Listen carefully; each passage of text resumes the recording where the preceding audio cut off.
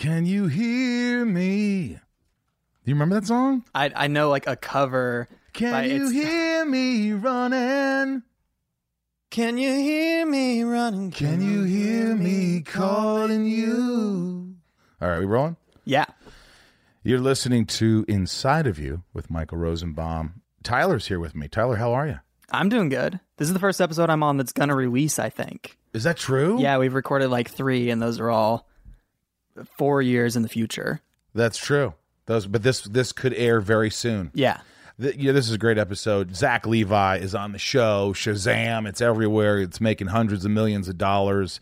I'm telling you, if you guys, anybody out there, ever has doubted themselves, ever had no self-worth, or depressed, or anxious, or just a human being, if you haven't, you're actually a super person.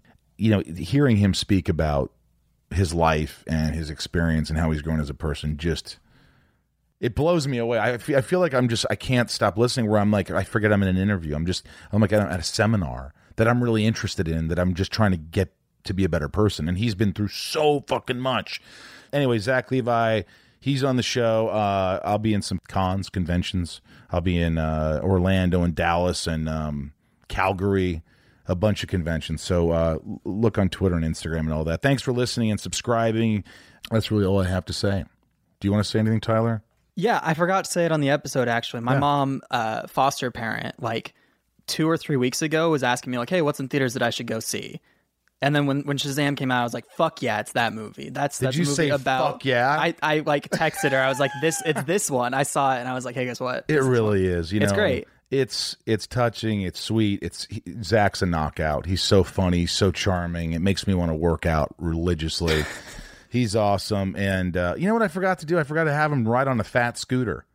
Oh, yeah. Well, it's kind of dark out, though. It's kind of dark, but I got a light on the fat scooter. Anyway, I'll do that next time. But let's get inside Zach Levi. It's my point of view. You're listening to Inside of You with Michael Rosenbaum.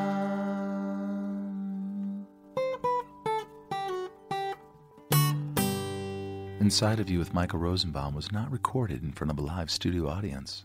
Zach Levi's taking a piss, and he'll be with us here in just a moment. I think he actually said it was a shit. Nah. I think he was bragging about it. Superheroes don't shit, man.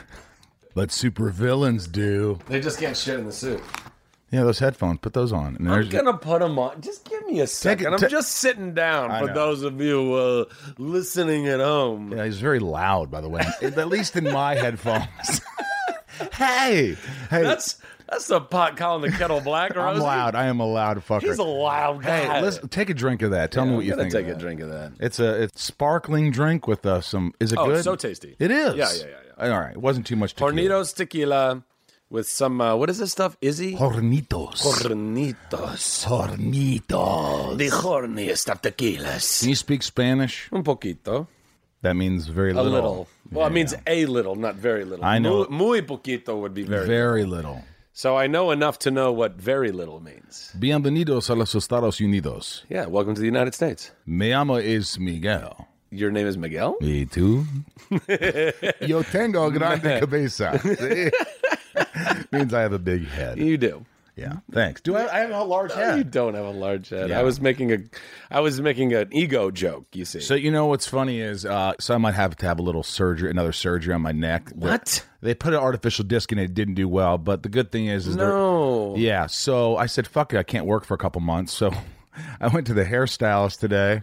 Dude, you went for the shave, bro. Well, I just shaved it. I just trimmed it. Like a little buzz cut. I mean, that's a shave. You didn't shave. You didn't use Smallville it, but you... I didn't Smallville it, but I... You what was that? Quasi-Luthered? The Happy Luther? The Luth? You got the Luth. I did the Luther. You Luth. The Luther. No, what is that? Jarhead. You jarheaded it. Did I jarheaded it? This is a real treat. You come in, and I thought for sure, I was like, man, he's got Shazam press. You're all over the place. You were on Colbert the other night. Yeah, you're like, man. I mean, it's been amazing. Is it just a dream? Look, you've done the press. Well, I've done the press. Oh, you mean with other stuff? It was all a dream. How's that go? It was all a dream. I don't know. I wish I knew Biggie better. We should know that. We should. Yeah. Look, I've done considerable amounts of press in various jobs that I've had in the past, but in somewhat different ways. Somebody recently asked me, they were like, are you wrecked, or like what was the most surprising part of the whole press tour? And the truth is, none of it was really a surprise. In that I've done all the pieces of it, I just have never done all of those pieces, the magnitude of it. Exactly. Right. So to go on like a 5-week national, then international press tour. Where did you go? We started in Los Angeles on March 3rd, and then basically every 3 to 4 days we changed cities, and the order went LA, Miami, Chicago, Toronto, New York, London, LA, Beijing, LA, Mexico City, New York. Private jet? No. Just wait a minute. DC didn't give you a private jet? No. Well, I mean, I'm not there. I'm not there, man. You know what? Yeah. Well, no, I mean, I don't know. Maybe other people get private jets, but that's... Look, here's the thing. Even still, I mean, the movie's out right now and it's doing very well. I still live in reasonable anonymity. I'm not getting popped and stopped at every street corner. Well, you live in Texas, buddy. I haven't even been home. That's anonymity. I mean, you're living on 75 acres of God's green earth, dude, everybody. I'll tell you, I went and saw this movie. Now, I saw, here's the thing with me. You know me. I know people think, what? They're going to say what? But I've never been a huge superhero fan. Mm-hmm. There's just like... so many of them, and it's like every hour there's a new one. Yeah, and there's a lot. There's a lot of it now. There's a lot. Very saturated. And it's hard to say that because I was a super villain, but and I had a blast. Well, you were a villain. I don't know how super you were. Yeah, I wasn't that super, but I saw it.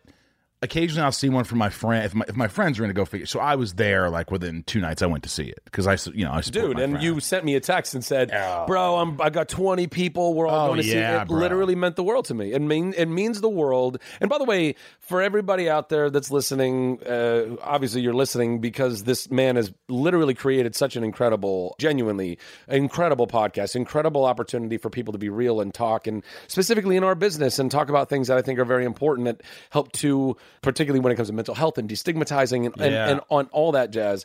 But what I don't know if everybody knows the hospitality. Part of the reason why I think this show works, honestly, is because you're a very hospitable host. You're somebody who genuinely loves people and cares about people. That's true. And you also go out of your way and use your resource and energy to go and support people and believe in people. Of course, so the fact that you wrangled, because I've been on your emails sometimes. They're like, "Hey, we're watching the game, or we're having a hangout, or whatever." And I'm very much like that too. I love community. I love all that stuff. But that you go out of your way to essentially organize a 20-person strong group to go see my movie. It wasn't hard to get them to see it. I'll be honest with you. Well, that's great. People love these movies. And I told you this in the text. Like, it sucks because, like, if your friend sucks in a movie or the movie sucks, you're kind of like, fuck. You can't tell him that. So you're like, dude, hey, great job. Yeah. I'm really tough. Like, I can't be, like, I love you, Zach, but if I hated it and I just didn't think it was great, or I would find a way to be nice, but I wouldn't go out of my way to be nice. Hey, Tyler's here with us, and what's great is Tyler, we just had a malfunction that you guys didn't hear because, of master editing. Literally just snipped that right out of there. But had it, it was like time travel. I mean, just a little restart, a little pokey poke. It literally was, the solution was the thing that all troubleshooting starts with was, have you turned it off and then turned it on again? Yeah, that's always Tyler it. At first, Tyler, you were a little freaked out because you're like, well, I'm used to this other device. Right. What's it called? A Zoom. The Zoom. The Zoom. No one cares, but I just said it anyway. Right. So he was going to use the People Zoom. care, Rose, just because you don't care. Well, there's 5 audio engineers out there that care. There you go. This will also be edited. Oh, this better stay. This better stay. Anyway, I was getting at, look, I went to see, you were very nice, kind in saying that, I'm hospitable and I'm, You're very hospitable. You're an incredibly big-hearted host who likes to gather people. Always, you were doing this back at bowling nights when I didn't even know you, but met you and was friends with Allie Hillis and all that jazz. Like, you've always been that kind of guy. But I think that's a problem with me. It's only a problem if it's affecting the other areas of your life in their growth. Explain to me, because see, already we're going to get deep because I see there's a sparkle in your eye or something where you're like, go ahead. Only if it's affecting parts of my life. No. Only if it's affecting the growth of other parts of your life. What growth? Positive, upward growth. I don't know. Well, I think that sometimes when you waste a lot of time on, I'm not going to say use the word waste, but when you devote a lot of your time to making other people happy, to fulfilling their days, to not taking care of yourself as much as you should, that can be a problem. But that's what I'm saying. You were neglecting your health. That's what I got from what you said. Yes, exactly. I do neglect my health. Yeah, which you should not do. We all. Yeah. Here's one of the because it's guilt things what you have guilt about what? You know, it's like, I got to go see my grandmother. I got to go see my mom. I got to help her out. I got to go help this person. And I got to, I don't. I don't always have to do things and help people. You don't have to do any of those things. Right. I mean, that's the truth. Let me just preface all the things that anyone's about to hear in this podcast is these are all my opinions, my thoughts. These are things that I've come to form over 38 years of life and tons of therapy and reading various books and having so many different conversations with very interesting people. And that's why I know you had an answer for it. I felt this opinion of yours coming, which I look forward to hearing. Well, okay. Well, I mean, that's why I like this podcast. Because you're getting inside of me. Again. But you're getting inside of me. I know. Well, by the way, and we did talk about this. Like, we were going to flip the script on this because I really want to get in. I want to get inside of the next time you come over. Oh, the third time I get to interview you? The third time. Okay. I don't think I want anybody. Like Tom Welling came over and he interviewed me. We kind of interviewed each other a little bit. Sure. But it wasn't the same. I am telling you right now, the next time you come over, whether it's 6 months from now or what, you're going to interview me. Great, cool. Well, that's it. That'll be the trilogy. I'm not going to sit here and ask you questions. You're going to ask me questions. And I'm going to have to sit here and take it. I love it. Oh, my God, yes. But you know what, man? Yeah. I got to tell you, you're filthy. But yeah, you said, if it's affecting your growth. And I think what happened was that immediately spoke volumes to me. Because I think it does with relationships, I've dated girls who are like, oh, we're going to play softball with all your friends again. Oh, we're doing this. Oh, your friends are coming over again. Oh, or they're so it's like you can't be alone with me. You need your friends around. Yeah. And there's truth to it. I feel like what is that? What's going on? I know you're not a fucking therapist. No. But you've been through therapy. No, but I've been through it. I'm happy to weigh in. What I'm saying is that I don't know that there's an exact answer. I think that there are myriad reasons why we are who we are.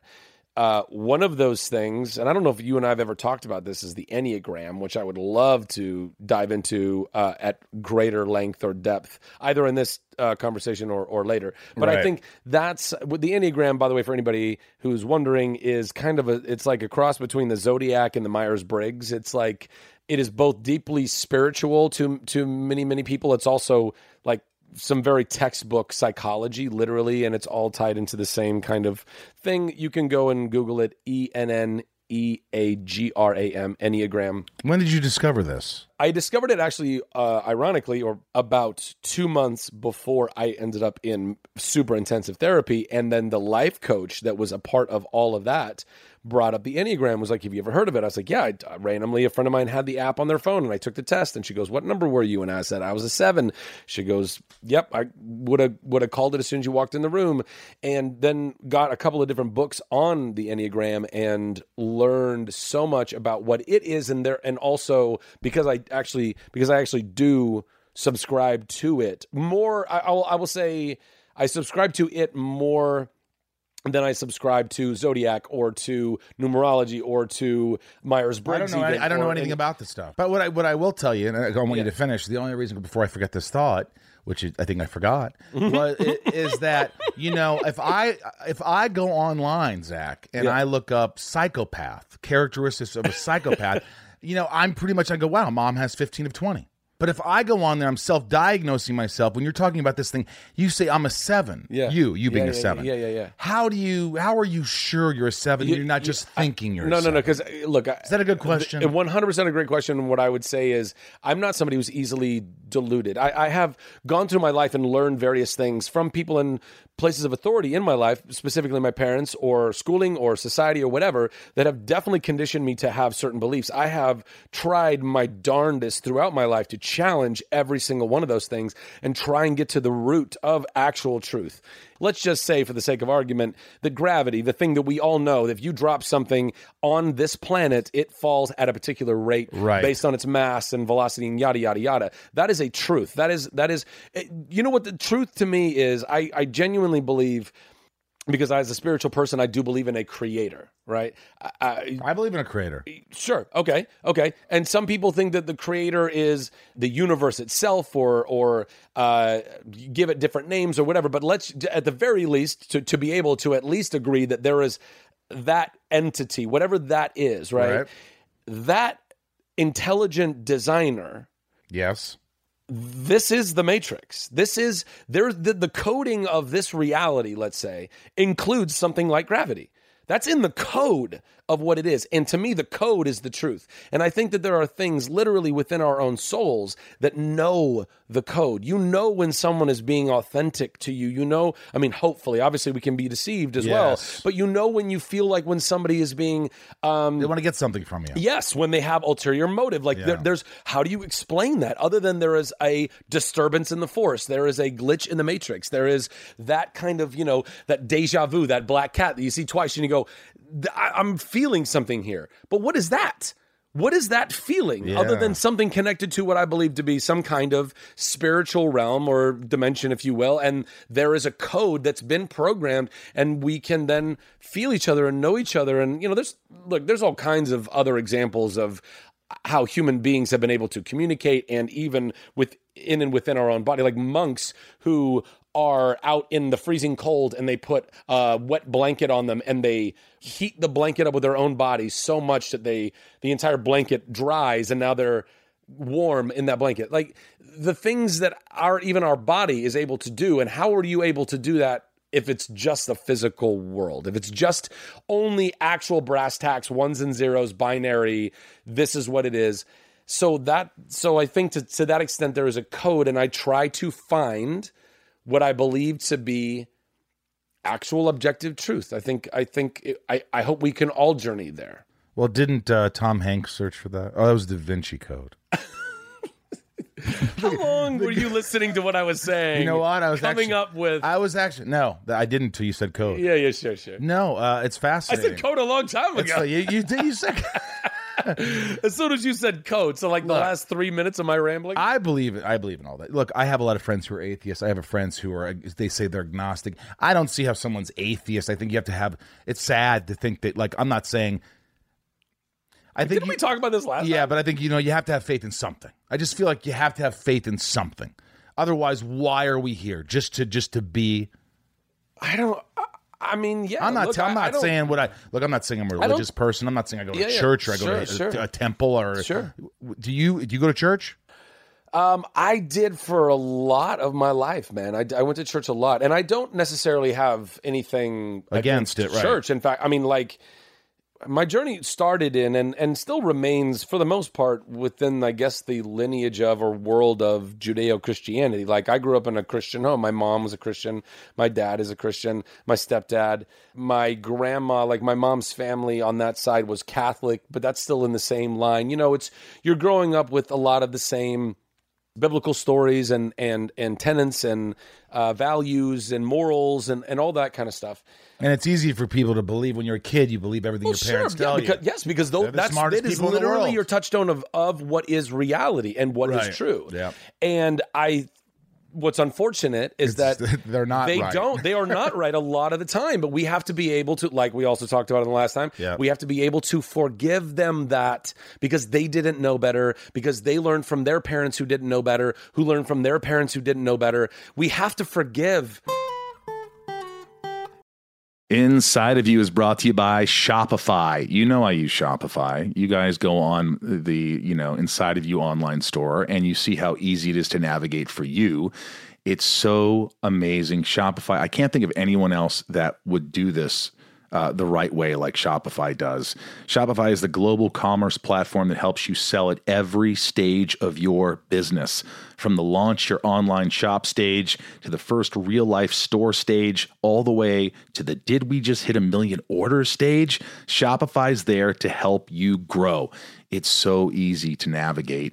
And when you want to add discounts, like for instance, I just had a discount where I put Michael 15. And that was my discount code. How much of a percent? 15% off the total order. Easy. Adding products. It's so easy. You put a picture. You just upload a picture. You put a description. It does everything for you. And the analytics are so easy to use.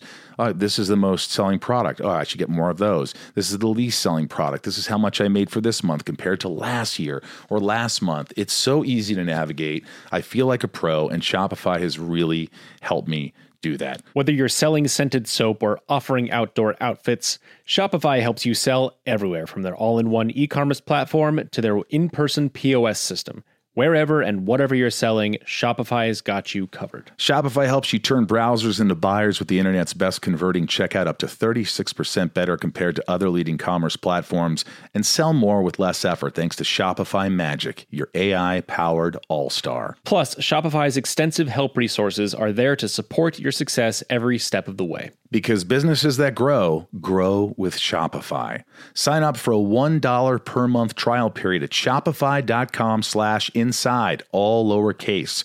Shopify.com/inside now to grow your business no matter what stage you're in. Shopify.com/inside. Inside of You is brought to you by Factor. I love Factor meals, Ryan. Do you know this? Yes. Why do you know this? Because I've seen them in your fridge and you've offered me some. And you've had them. And I've had them. And you love them. I do. Because I asked you every time. Mm-hmm. Look, I spent an enormous amount of money using delivery services for food, or going grocery shopping and never eating the food that I buy, or too many leftovers. And it's just, I waste so much money. And, you know, Factor Meals has really changed my life in a lot of ways, because they have so many different meals, like 35 different meals, more than 60 add-ons to choose from every week. And it takes just 2 minutes. So it doesn't matter how busy you are. It's 2 minutes to cook this stuff. You always have time to enjoy nutritious, great tasting meals. And that's what Factor does.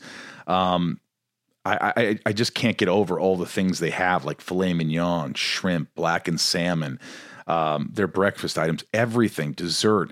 It's perfect for my lifestyle, and I think it's perfect for a lot of lifestyles. Yeah, you can crush your wellness goals this May with dietitian-approved meals and ingredients that you can trust. Keep kitchen time to a minimum. Factor meals are ready in 2 minutes. No shopping, prepping, cooking, or cleaning up. Enjoy effortless support for your lifestyle. Choose from 6 menu preferences to help you manage calories, maximize protein intake, avoid meat, or simply eat well balanced. Warm, sunnier days are calling, Michael. Well, yes, they are. Fuel up for them with Factor's no prep, no mess meals. Meet your wellness goals in time for summer thanks to the menu of chef-crafted meals with options like Calorie Smart, Protein Plus, and Keto. Factor's fresh, never frozen meals are dietitian approved and ready to eat in just 2 minutes. It's pretty incredible. Head to factormeals.com/inside50 and use code inside50 to get 50% off your first box plus 20% off your next month. That's code inside50 at factormeals.com/inside50 to get 50% off your first box plus 20% off your next month while your subscription is active. Factor Meals. And also, I will say, your developmental stages are, you know, that those ages of 4 through 10, whatever they are, Yes, dude. at a young age. And if you are abused physically, mentally, molested, whatever it is, they alter the course of your life in a way that no one can possibly understand unless they've been there. And when that person goes to that dark side, it's not because they were born evil. It's because of all the things they saw around them growing up and witnessed, and that's what they thought. Like if you look at like an aluminum can, almost, right, like a perfect aluminum can. It's right out of the factory, and it's smooth, and all the lines are perfect. Pepsi great. or Red Bull? Hey, come on, maybe it's a squirt. Red Bull tastes like a laser. Maybe a dad's root beer. It's a dad. Hey, so by the way, Tyler goes, I was listening to you and Zach's first podcast together, and you guys just went on about Harry Carey. Yeah, I don't even know who Harry Carey is, but I've heard you do Harry Carey 40 fucking times. I've heard you do it at least 10. Are you 18? How old are you? I'm sir? 25. 25. He's young. This was somebody from the 60s, I'm guessing. No, I mean he was still announcing into the 90s, wasn't he? I mean, he was, but he was in the 60s. Hey, he's not wrong, man. He's not totally wrong. But look, I agree with you to a point, but it's very hard to I had this conversation with Dax Shepard on a plane where it started to get heated, where he was talking about mental illness, and I was like agreeing, but I was also saying sexual molestation. Jesus, I can't speak. But as a kid, there was some things that happened to me that like I dodged some bullets, and I remember the feeling I had as a child, so scared, so nervous, what's going to happen? And I wasn't even molested, but it was close. Like I escaped. And I could tell you that story all the time. And I will say that now when I hear these stories, I can relate to that scared little boy or girl that's going through that in a small way, where I'm like, oh, look, I was molested when I was a kid by another kid, and the ramifications of that have followed me throughout my entire life, literally introducing me to sex at a time when... You shouldn't have been introduced to it. You shouldn't be introduced. How old were you? About 5, I think, 4 or 5, something like that. It's amazing. We just moved back from... what? Most people can't remember what they did when they were 5, but you... Oh, dude, I have vivid memories starting around 3 or 4. I mean, I don't remember all of it, but I mean, I have very vivid, tangible memories. And also, of course, I have to always assume that there could be some romanticizing in my own brain. Do you really remember moments exactly the way, even as an adult? Yeah. Do you remember a moment exactly how it went down, or do you have there's all kinds of studies on this kind of, you remember somebody wearing a black suit when they were wearing a blue suit or whatever. I don't know. I'm not professing I know everything that happened to me exactly when I was a child, but I know what happened to me. It's so crazy you said that, because I'd never really talked about this, but the same thing happened to me. It was another kid. Oh, so that did happen. And I never have talked about it, but now that you've talked about it, I feel like, fuck it. This is the first time we talked about it. I think this might be the first time that I've talked about this, like on this. But, I talked to my therapist about it. I go, Oh, so you've talked to these therapists yes, about it. yes. Okay, yeah. And I said, has this affected me? And he looked at me and said, no. It didn't affect you. Because the person was it was young. You were both young. It's hard to explain because you looked at me like, wait, what are you saying? What I'm saying was they weren't old enough to think. They were a teenager. I was young. We were similar in age. It was, but I felt like, I was like, but this was still wrong. This was still something that I blocked out for many, many years. And then I told him about it, and I really wanted him to tell me, yeah, you're fucked up because of this. And he said, you're not. It didn't affect you. Wait. I mean, but that's a big statement. Well, it's a big statement, but it's also a big spectrum. Like you might not be fucked up by it, but I'm sorry, I don't agree that you weren't affected. Every single thing that happens in our day affects us. What I'm saying is, how old was the person that, I mean, I think that kid was like 2 years older. So it was a 7 and a 5-year-old. So something like that. I think what my therapist was saying, it was an exploration. It was more of like, not on my behalf. Yeah, I didn't want to explore. Yeah. But that's the thing, though, is that I think that this kid, I mean, I think that his looking back on it with the now the mind that I have and the heart that I have and the understanding that I have throughout my life, clearly that kid was being molested by somebody in his life. The way that all of that went down and the way that how it affected me then, even after that, like, yes, sure. At young ages, kids are exploring and doing things, and that's totally understandable. I don't feel like it was an adult, being a predator on me. Right. And by the way, what I was trying to say. And I never even judged the kid, but my mom freaked out. See, nobody knew about this. Oh, yeah. Nobody knew about this. Yeah, so there was all kinds of effects. I mean, even if nobody knew about it, it still would have an effect on me. And when I say I blocked it out, I just didn't think anything was like, I was so young that I didn't think anything was wrong with it. So all of a sudden, I'm like 30. One day I just go, hey, that happened. Yeah, that happened. Wait a minute, that happened. Wow. Why do I remember that now? It was the craziest fucking thing. I mean, and do you think you were affected, or do you? Oh, I definitely was affected. I mean, not compounded by all of the other issues that I was going through held and carried throughout my childhood, and having a psychologically abusive mom because she was psychologically abused, and all of the ways that manifested in my life as a kid, and with my sisters and my stepdad, who was also an abused. I guaranteed he was abused when he was growing up, and then he became an abusive person when he was older. And I wouldn't change any of it now at all, because now I'm on the other side of it and can look back on it and actually appreciate the fact that it brought me to being healthy. Or in a journey of being. I mean, I'm not saying I'm completely, absolved and this is all good and I'm like, whatever, Thetan level 9 or whatever. I'm just saying I've now gotten to the other side of what that darkness that wanted to kill me was doing, and I was able to pierce through and love of friends and family and the tools that I learned in all that therapy to get through that darkness. And then from the other side of the darkness, be able to look back and go, oh yeah, shit, yeah, all that happened and all of it led me to here. And I'm grateful for all of that stuff that led me to here, because now on this side, I get to talk about all that.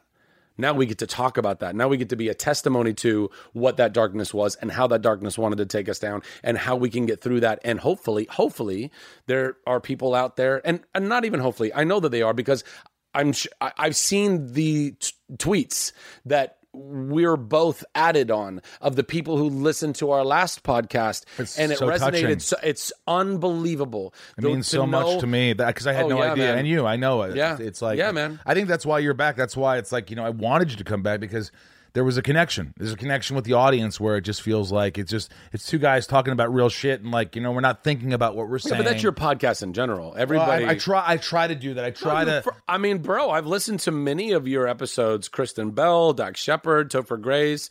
You allow people a safe space to talk about their lives, and I think that's a really.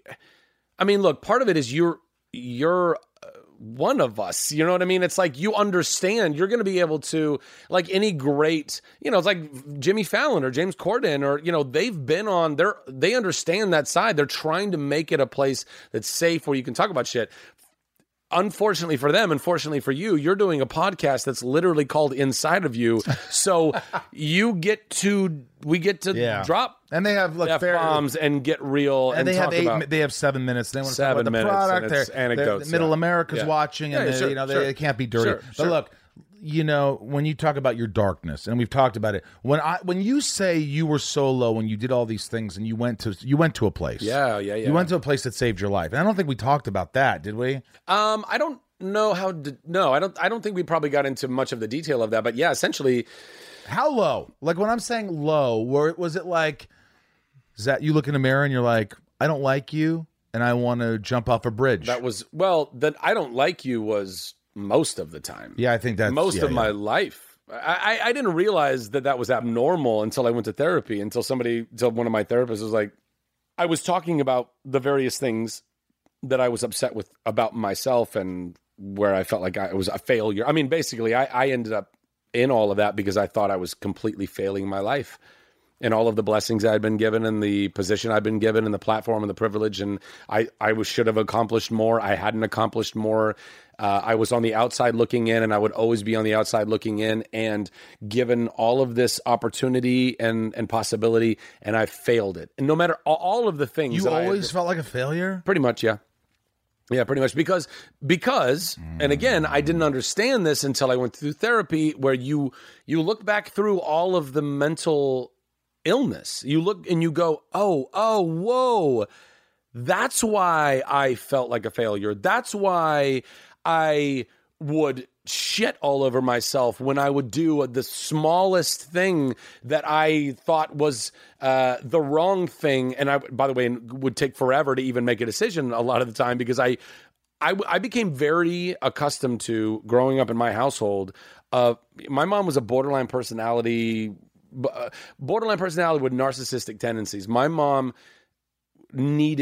she was so bereft of her own self-love and self-worth and had no idea how to feel it other than to try to extract it out of other people. And often that came down to being abusive, because if you could thrash and hurt then people will go, oh, you must be really hurt. Oh, now I'll come love you. Now I'll come love you. And then when you learn that's how you get love now, It's manipulative, maybe? 100, bro. Like totes 100. It's that, but they don't even, know it, right? So my mom, as a borderline personalities are, it's like if they're in a good mood, nothing can go wrong, and if they're in a bad mood, nothing can go right.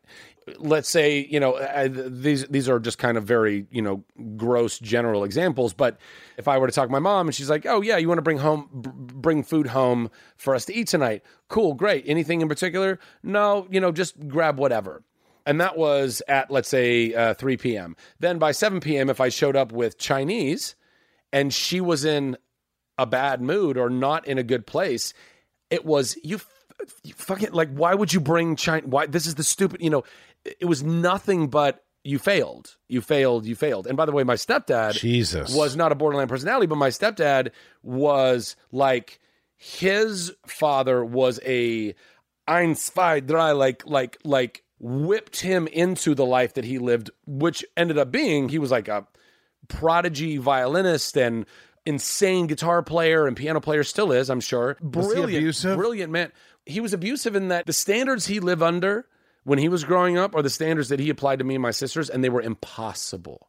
Impossible. They were so high. So my stepdad provided this level that was impossible to ever reach. Like, I remember the first time I made my stepdad laugh, and I was somebody who made everybody laugh because I was a spazzy, fun kid who liked doing Urkel. Yes, exactly. Dude, bro, I'm telling you, like there's a lot. So many similarities. Yeah. But I just like to entertain people and everything. And my stepdad was impossible to please. And I remember the first time I made him laugh, and it was like everything. It was everything. I couldn't believe that I made him laugh. And my mom was a fucking slob and my stepdad was super OCD. That led to all kinds of tension in our house, including like us kids who learned from our mom. And so we would leave our shoes by the front door or wherever, we'd leave in a place. And my stepdad would flip the fuck out, man. He would just flip out like, what are these shoes doing here? And all that, and these are us 3 kids who are growing up in this house. That, by the way, just for the record, just to throw it out there, I think that stepdads can tend to be, or at least up to this point in history, get a really fucking rough job because you end up being called in to support a family that oftentimes you don't even have a say in. The kids are going to run back to mom and say, I don't want to do what this new guy is telling me to do. And then the moms, being maternal, want to protect their kids. And my stepdad, like, his situation was untenable. It was gnarly. But regardless, no excuse to his behavior. But, he was an aggro guy because he was so high wound. Like, he was an architect and an audio engineer and a crazy, incredible musician and he was brilliant, as was my mom. But my mom was brilliant in all these other ways and was also like completely a mess in her heart and in her head and didn't realize it. And I had untenable, never gonna reach heights bars that my stepdad set. And then I had untenable because it's a moving target bar from my mom. You don't know if bringing Chinese home is going to make her happy or piss her off, depending on the mood that she's going to be in when you get home. And this all got worse and worse and worse as we get older. And, and so do you think like when you let's say you watched, obviously not now, you're better. You've been working on yourself for a long time. Oh man. But yeah. The last year and a half has saved my life. But, okay. Sure. So let's say rewind to right before the last year and a half. Sure. And you're watching an episode of Chuck, or you're watching an episode of something you've been in, or whatever. Can you look at yourself then and go, God, look how great you are? Did you feel like you were overcompensating with, aren't I great? Aren't I great? Were you like that at all? Because I felt like I was like that for a long time. Like, what'd you think? What'd you think, Dad? What'd you think, Dad? What'd you think, Dad? Because my mom was sort of like that, where she was like, aren't I a good writer? Am I pretty? Am I pretty? And my dad was like, finally he got to be passive aggressive, where he was like, yeah, you're so pretty, Julie. Yeah, we all think you're so pretty. Because he was pushed to, like, it was like a colander, my therapist said, where it's like water goes through a colander. Yeah. You know what I mean? Yeah. It just keeps going through. So she never, the sustainability of like her worth. Yeah. And I think that I dealt with that, and I've dealt with that a lot. I think I still do, but I've been working on that. Well, but following up on that metaphor, and this is why self-love is so important. I think maybe the most important thing. I think all of mental health can be rooted to starting at least in part by some deficit in someone's understanding of themselves and love of themselves and worth of themselves. When we can know, love, and appreciate and be patient with ourselves, that's when we quite literally fill all the holes of that colander and make it a bowl. And then when people are being genuinely kind and loving and supportive, it's not just going through us. We can receive it. You can hold it. You can believe it because you already believe it yourself to begin with. Do you hear this, Tyler? He's pretty bright. Like he could be a therapist. I appreciate all that. Well, but if you're out there looking for professional help, go and seek professional help. Inside of you is a place for us to talk to you and point you to that. And the things we talk about here. And what helps us. Yeah, 100%. What helps 100%. us might not help you, Like- but it might make you understand that you're not alone. That's the most important thing. Exactly. That's the most important. And Zach, which comes to my next question. Which brings us to, my next question. I had tequila. Say it. Just say it. I think you and I have both had, and look, we can edit this if you want. I think this is just honest. No, let's talk You're a about it. good-looking guy. You've been out with many women over the course of your life. You've had relationships. You're better looking than me, but I've also had relationships. I've been. What are you nodding your fucking head, Tyler? Tyler's it's like, true. Yep, it's true. But I mean, I have the potential. I have to darken my hair, get a little buff.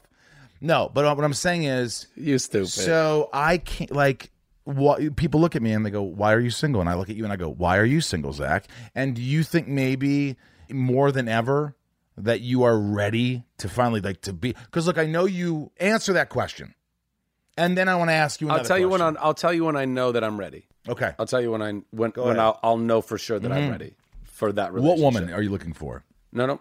That doesn't matter. Well, It does. no, it does matter, but the area of my life that I've always struggled with, always doubted, was always like, I don't know that it's going to happen, was my love life. I always was like, Me too. You know, my I still struggle with it. My dad married my mom. They divorced. My dad never even dated another woman after my mom. My dad is still a just rolling solo dude, never dates women. He's also an interesting cat in his own right. And my two uncles who grew up with my mom under my grandma, who psychologically abused all of them, those two bachelors pretty much lifelong. My one uncle, Tim, he got married for a hot second. It was very similar to kind of what happened with me and my ex-wife. And that didn't work, and they parted ways. And they've tried. Mike and Tim have both tried, but the abuse that they suffered literally under my grandma was gnarly, and particularly how it affects their ability to then go and relate in relationships. As I was afraid that it was doing the same thing to me, and it was doing. Were you because you were comparing everything, every red flag to? Oh, that reminds me of my mother. No, wasn't that. No. I don't think it's that obvious. I think, Carl Jung was kind of the first, I believe, to really tap into the concept that we marry our parents. You might think that you're like, oh, that reminds me of my parent. I'm gonna veer away from that. You're not. You're unless you do the work, the deep healing work in you, you are going to be attracted to qualities to a relationship that you feel like you need to satisfy, you need to fix, you need to make whole. And when we have broken relationships with our parents, particularly guys to their moms and girls to their dads, that's why you have mommy issues and daddy issues and all that kind of stuff, and why you attract what you should not be attracting, and why that person is attracting you when they shouldn't be attracting you. All of that is tied. All of that is tied to that, bro. Yeah, all of that's tied to that. So where there are are you? a lot of reasons. Well, okay, so there are a lot of reasons why I had a lot of doubt in all that. Then I went and did the most important work I ever could have done in my life, which was loving myself, learning to love myself, learning to truly understand the depths of who I was, to forgive myself, to allow myself to have erred so many times in my life, knowing that that wasn't because I ever meant to. It was because I got bad fucking programming, man. This is what we get. We have got to accept the fact that you get a certain operating system downloaded into you throughout your life, and we have to accept that, you know what? We all need a fucking update. All of us. Some people only need you're at version 4.5 and you need to go to 5.0. I'm at ColecoVision So right you now, might guys. be. You never know. I need to you never know. fucking- But that's what good therapy helps us to do, to reprogram what is fucked up. Going back to the aluminum can. You start as a nice, smooth, undented aluminum can when you're born, and throughout your life, you're just getting dinged and dinged and dented and dented and dented. You're still there. You're the can. But look at how mangled you are. That's your ego holding you and protecting you through all that time. And what we need to do is literally just stomp on that aluminum can and throw it in the recycling bin, because that's the ego that's there to help you survive, and you don't need it anymore. Now what you need to do is go and actually be in touch with who you really are and love who you really are. Before it's and too accept fucking who late. you really are before it's too late. Because it's For getting- my it's mom, getting- yeah. it was too late for my mom before she passed away. But having done continuing to do all of that, it's a lifelong process. You're never out of it, nor should we be. You should always be in touch with where you're at in your heart, in your mind, in your body. And you should always be valuing it. And you should always be working toward being, I believe, the healthiest, strongest, most efficacious version of who you can be in this world to make it a better place. And if we all do that, it's going to be super fucking groovy, I promise you.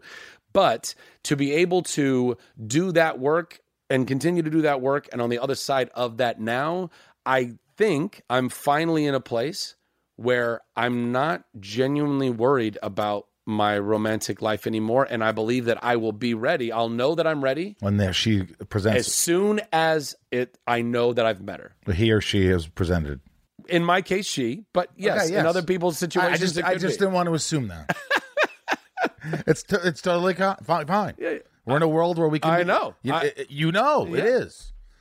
But This as a is- heterosexual God. man, Okay, so you are heterosexual. We've got that. Because I was thinking about right now, I was like, Zach, maybe I'm the one. I mean, Maybe. you were looking at me longingly. Well, Tyler, Michael does ask every guest this question though when they come on. What, if he they're gay? definitely needs? Well, you just definitely need to confirm everybody's sexuality, and you have a chart, that you keep. It's kind of disturbing a little bit. no. No. Who do I think is who have I thought was gay? Well, I was joking. Oh, okay. Yeah. But yeah, everybody thought I was gay for a very long time. In fact, a lot still do. A lot of people think that about a lot of people. I mean, Fine. I'm comfortable with my sexuality. That's one thing I'm comfortable with, my sexuality. But I don't get weirded out by stuff like that. And I think I do look back and I go, you know what, thanks, Mom. One of the few things I will thank you for. For just like she was never homophobic. She had a gay friend who had AIDS, who we didn't even know what that was back then, who worked at the grocery store. She had an African-American friend in this little southern town. She was very liberal. She was pro-choice. Yeah. She was just like, and all these things that were maybe seemed embarrassing at the time because everybody else was looking at her like, embarrassing to whom? To her? well, no, like people around, like your mother, like to me in high school. Oh, embarrassing to you. Your mother's liberal. She's pro-choice. She's this. She's that. I'm like, oh my God, Mom, shut up. Yeah. Stop writing articles. But like, those are the things that I do look back and I go, well, thank God I had that upbringing where my parents were liberal like that. Yeah. Where we learned to love. Like, I know it sounds so fucking hippy dippy trite, but like all you need is love. Like love is all you need. Love is all you need, bro. Like for real. And I'm not saying on a technical level that's true, but on a kind of broad philosophical level, I really do think it's true. I think that if we genuinely can learn to love ourselves first and foremost, to see ourselves in a mirror, to accept ourselves for who exactly we are in this moment right now, not being affected by the social paradigms and pressures and comparisons and all of the things that fuck us up on a regular basis, particularly when it comes to social media. And we can finally just say, none of that has any bearing on my worth as a human being. My worth as a human being is dictated quite literally by the fact that I am. I exist. I am here. Life itself, going back to something you were saying earlier, dude, I think that what we need to do, I want to create a new baseline of what is agreed upon truth and agreed upon philosophy as we move forward as a people. The baseline ought to be, now that we live in a world that's completely connected by the internet, by news, by television, by satellites, by travel, by all of it. We don't live in a world that's all segmented and disparate. We don't live in the 1300s where the people in Europe had no idea that China even existed until Genghis, because that's how you pronounce his name, as I came to find out in another podcast called Hardcore History. But Genghis Khan going and literally dominating making the Mongolian Empire, and then somebody like Marco Polo going, what's going on over there's people over there? Like, that wasn't that long ago in the course of human history, right? And we live in a world where we're all connected, whether we like it or not, which means we can all galvanize to start fighting for what is and should be baseline fucking truth. If we don't do that, we're not going to make it. If we do that, you know, when people talk to you and they say adages like, God doesn't give you more than you can handle. You know what I'm talking about? Mm-hmm. Like stuff like that, which, by the way, I fully believe in. And case in point, I wasn't able to handle a blessing like Shazam until I went and did the very, very... Could you have handled... You would not have been able to handle it? No, I don't. I believe no, because I think that's part of the reason why I hadn't been given that opportunity. I really do believe that was God protecting me from me. You know, unless you've worked out enough and gotten strong enough and healthy enough, you can't go lift certain amounts of weight. You could say, yeah, put fucking 200 pounds on this thing, and all of a sudden you'll fail if you're not prepared. You're crushing mentally, emotionally, physically, all of it. Going and getting the healing that I got in my heart, 100% without any question in my head, or in my heart, the Shazam came from that, from going and doing that work and healing myself, so that I could then go and be a more complete person to go and create that character and go champion the movie on the press tour and all of it. You did this last time you came on. What? You did that. Well, you say something so profound, and it makes me think, I need to do what Zach did. He's figured it out. Even though you're figuring it out, I know you don't want to take all the credit. Like, look, we're all figuring it out.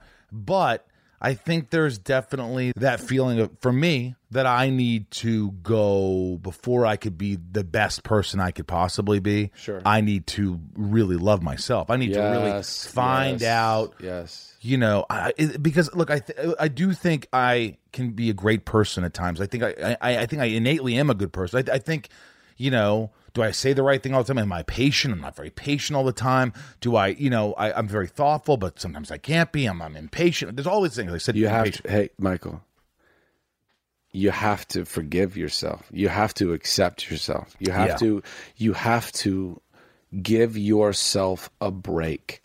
I know. None of us is conditioned to do that. How do you do that? How do you give yourself a break? By acknowledging that you are of worth. But how do you do that? Well, you went somewhere. I went somewhere and I got literally all of the things that I talked about before. And it was an exorbitant amount of therapy, of... Yeah, but also like stupid expensive, and something that somebody like only in positions like ourselves are able to afford, which quite honestly, I left something like that.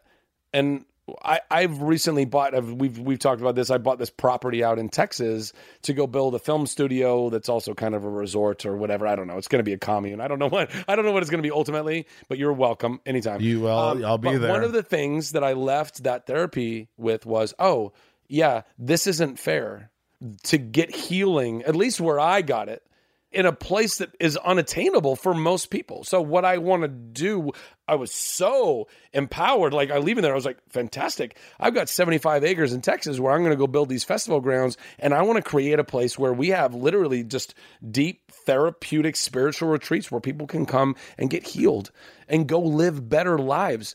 Dude, if I do nothing else in my life but invest in the futures and the hearts and the minds and the lives of other people, to give them a better opportunity to go live better lives and go make the world a better place, I'll be fine. I'll be happy. I love that I get to do what I do. I love that the God has given me such an incredible platform to go and do all the things that I get to do. And I love being an actor. I love entertaining. I love making people laugh and bringing joy. And dude, Shazam, what an incredible thing. It's doing well and the reviews are good. But more than all of that is looking at the responses that I see on social media where people say, I have not had that much fun in the movies, in a movie theater in years. I feel joy.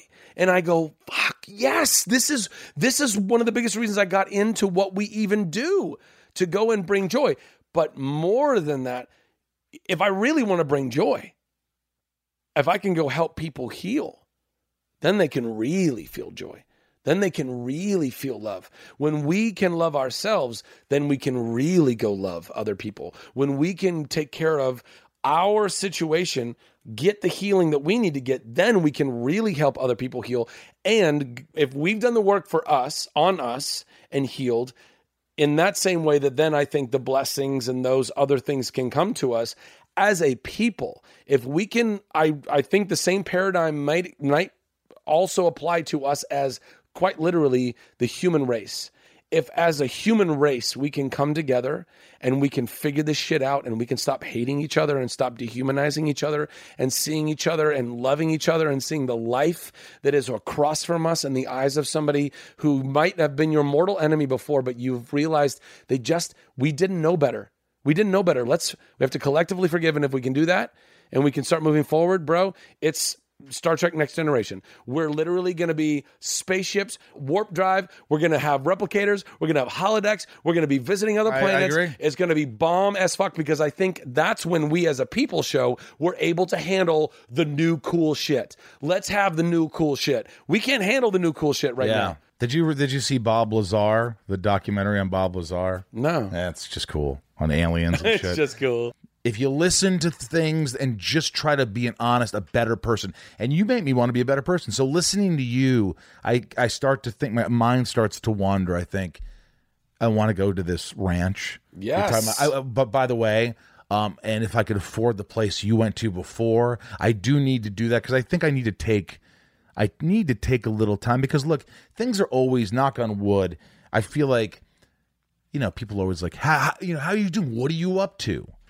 And I think that's always the big question, where you're always concerned about the answer. You're like, oh, I have to say that I'm doing so much. And I do feel like I do a lot. I'm always writing. I'm always doing these things. But, I think that I keep so busy with so much in my life that I don't focus on those really important things, like myself. Because I fly to see my grandfather, who's declining from Alzheimer's, to say the least. And I fly out there. I'm going there every 2 months to see them. And I talk to my sister all the time, and, I know she had a rough childhood too. And, I'm always there, and I feel like, but I think it's time that, and I'm speaking for all of us out there, is to take care of yourself. Take care, even if it's a day a week or a month or a weekend. I think I need to just learn to be really alone, really learn to be at one with myself. And then you're right. I think, and look, I'm not saying this because the incentive is like, because I want to be in Shazam too. Also, it's because I think I want success on all levels. I want success. I want a relationship that's successful. Yeah, I want to have, I have great friends. I just want to be a better friend, a better person. I think that's why I did the podcast. But I think I also need to work on, myself. Well, look, I love that this is where we're kind of circling back to, because this is where we started. And we were talking about hosting and, girlfriends, and me, like, you always want to hang out with everybody else and blah, blah, blah. And, what does that say about you? There are myriad things that it says about you or could be saying about you. Some of those things 100% are indicative of needing to love yourself more, so that you don't feel the need to be around others or have those other outlets that are feeding your self-worth, that we, particularly as outgoing people who are in the arts and also have a love and a lust for life and for hosting and gathering people, all of those things can get pretty blurry sometimes. but don't throw the baby out with the bathwater, bro. We're all meant to do different things in this world. That's one, going back to the Enneagram, that's one of the beautiful things I love about it, is that it really lays out a lot of that. We serve society. We serve each other in different ways. We can't all be this personality type or that personality type. We're only it'll be a boring world. We all have different personality types, I believe, for very specific reasons. Yeah. And so if you feel compelled, like beyond the need to, and again, it gets gray, but you can figure it out. And you're an enlightened enough person and has gone therapy long enough that when you're doing something, you're like, I'm trying to fill a people pleaser, or I'm trying to fill something. Yeah. But you also know the joy that you bring when you bring people together and you offer a safe space for them to enjoy life in a way that they might not otherwise. That is a gift. Don't ever let that shit go. Not everybody is given the opportunity to go and bring joy to other people. And that joy, to me, is one of the most valuable currencies that we can ever have and trade in our lives. If we can go bring joy to people, if we have a place to gather in, not everybody owns a home, not everybody has a big enough place to gather 20 or more people, have barbecues, have get-togethers, host birthday parties. My neighbors hated me in Studio City because I loved hosting people. Yeah, I just loved hosting people. People needed a place for a birthday. Come have a birthday at my place. You want to? Yeah. It's an anniversary. Come have an anniversary. We're hanging out on the weekend. Hang out on the weekend. We had a poker nights every Monday, like all that stuff. And I don't regret any of it. Was I using some of that to cover my own deficit of self-worth? For sure, 100%. Yep. And that is where you don't do something if it's affecting your growth. That was affecting my growth. But you don't just give up something if it's not affecting you. If you know that you're continuing to grow and become a better, wiser, stronger, healthier, more enlightened person that can do more good in the world and still balance the giftings that you've been given as a person, which have hosting included in them and hospitality in them and fun in them. Yeah. People need fun bringers. I love being a fun bringer. I love hosting dance parties. By the way, what saddens me is this has been an we got to stop. Right? interview, but like I don't think we can go to dinner now because we're passing that I threshold. know, it's okay. But I want to. No, I want to go with you, but I think you got things going on. But listen, I want to say this: have they started writing Shazam 2? Yeah, they're doing it now. Is that already known? I mean, it was announced on. It was announced. I should have known via the that. interwebs. Yeah. Are you going to be Shazam? I couldn't even say that. I don't know, man. I mean, honestly, I think. Did you have a deal where it's like you already know how much money you're going to get in the second one if it becomes a success? Well, there's guidelines. There's rough guidelines. I want $5 million. This made $100 million already. More than that.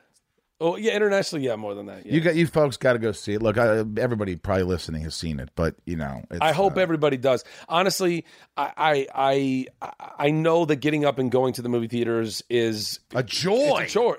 Is it? No, well, fuck chore. I love it if the movie's good. But you're not married and you don't have kids and you don't have to get a sitter and there's a lot of things that go on. And so I'm saying I know that for everybody, it's not the easiest thing for everybody to do. What I would say, and I know I'm biased clearly because I'm Shazam in Shazam, but I really believe that it is a movie that brings legitimate joy. Absolutely. And if you want to feel that, and I think we all need to feel that, particularly now more than ever in some ways, it's worth the time, it's worth the money, and it's worth seeing in a theater because you get the amplified crowd energy with that, and with a joyous experience that makes the joy like times 10. Yeah, it's an even more like genuinely more joyous experience than if you just sit at home and watch it. I tested for but I read for the Adam Brody part. I didn't do well.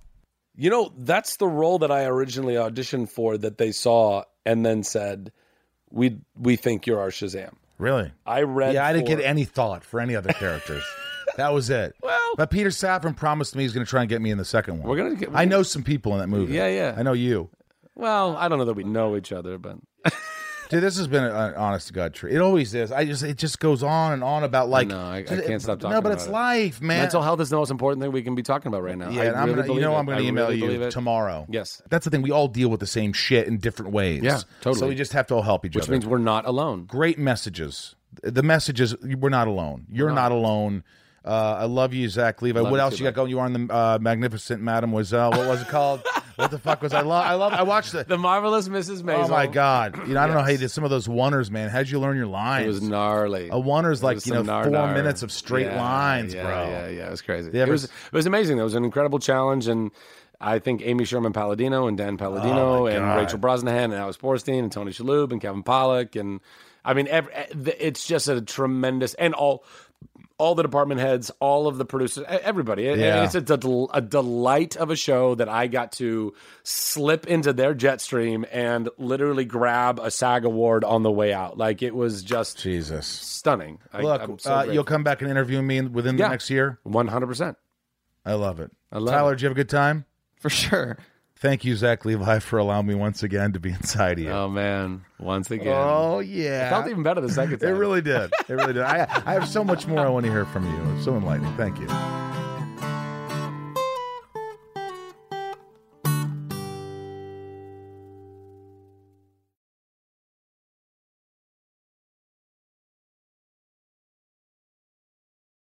Welcome to Talkville, the ultimate Smallville rewatch podcast. Guest star Sarah Carter as Alicia Baker, although I didn't really work with her a lot.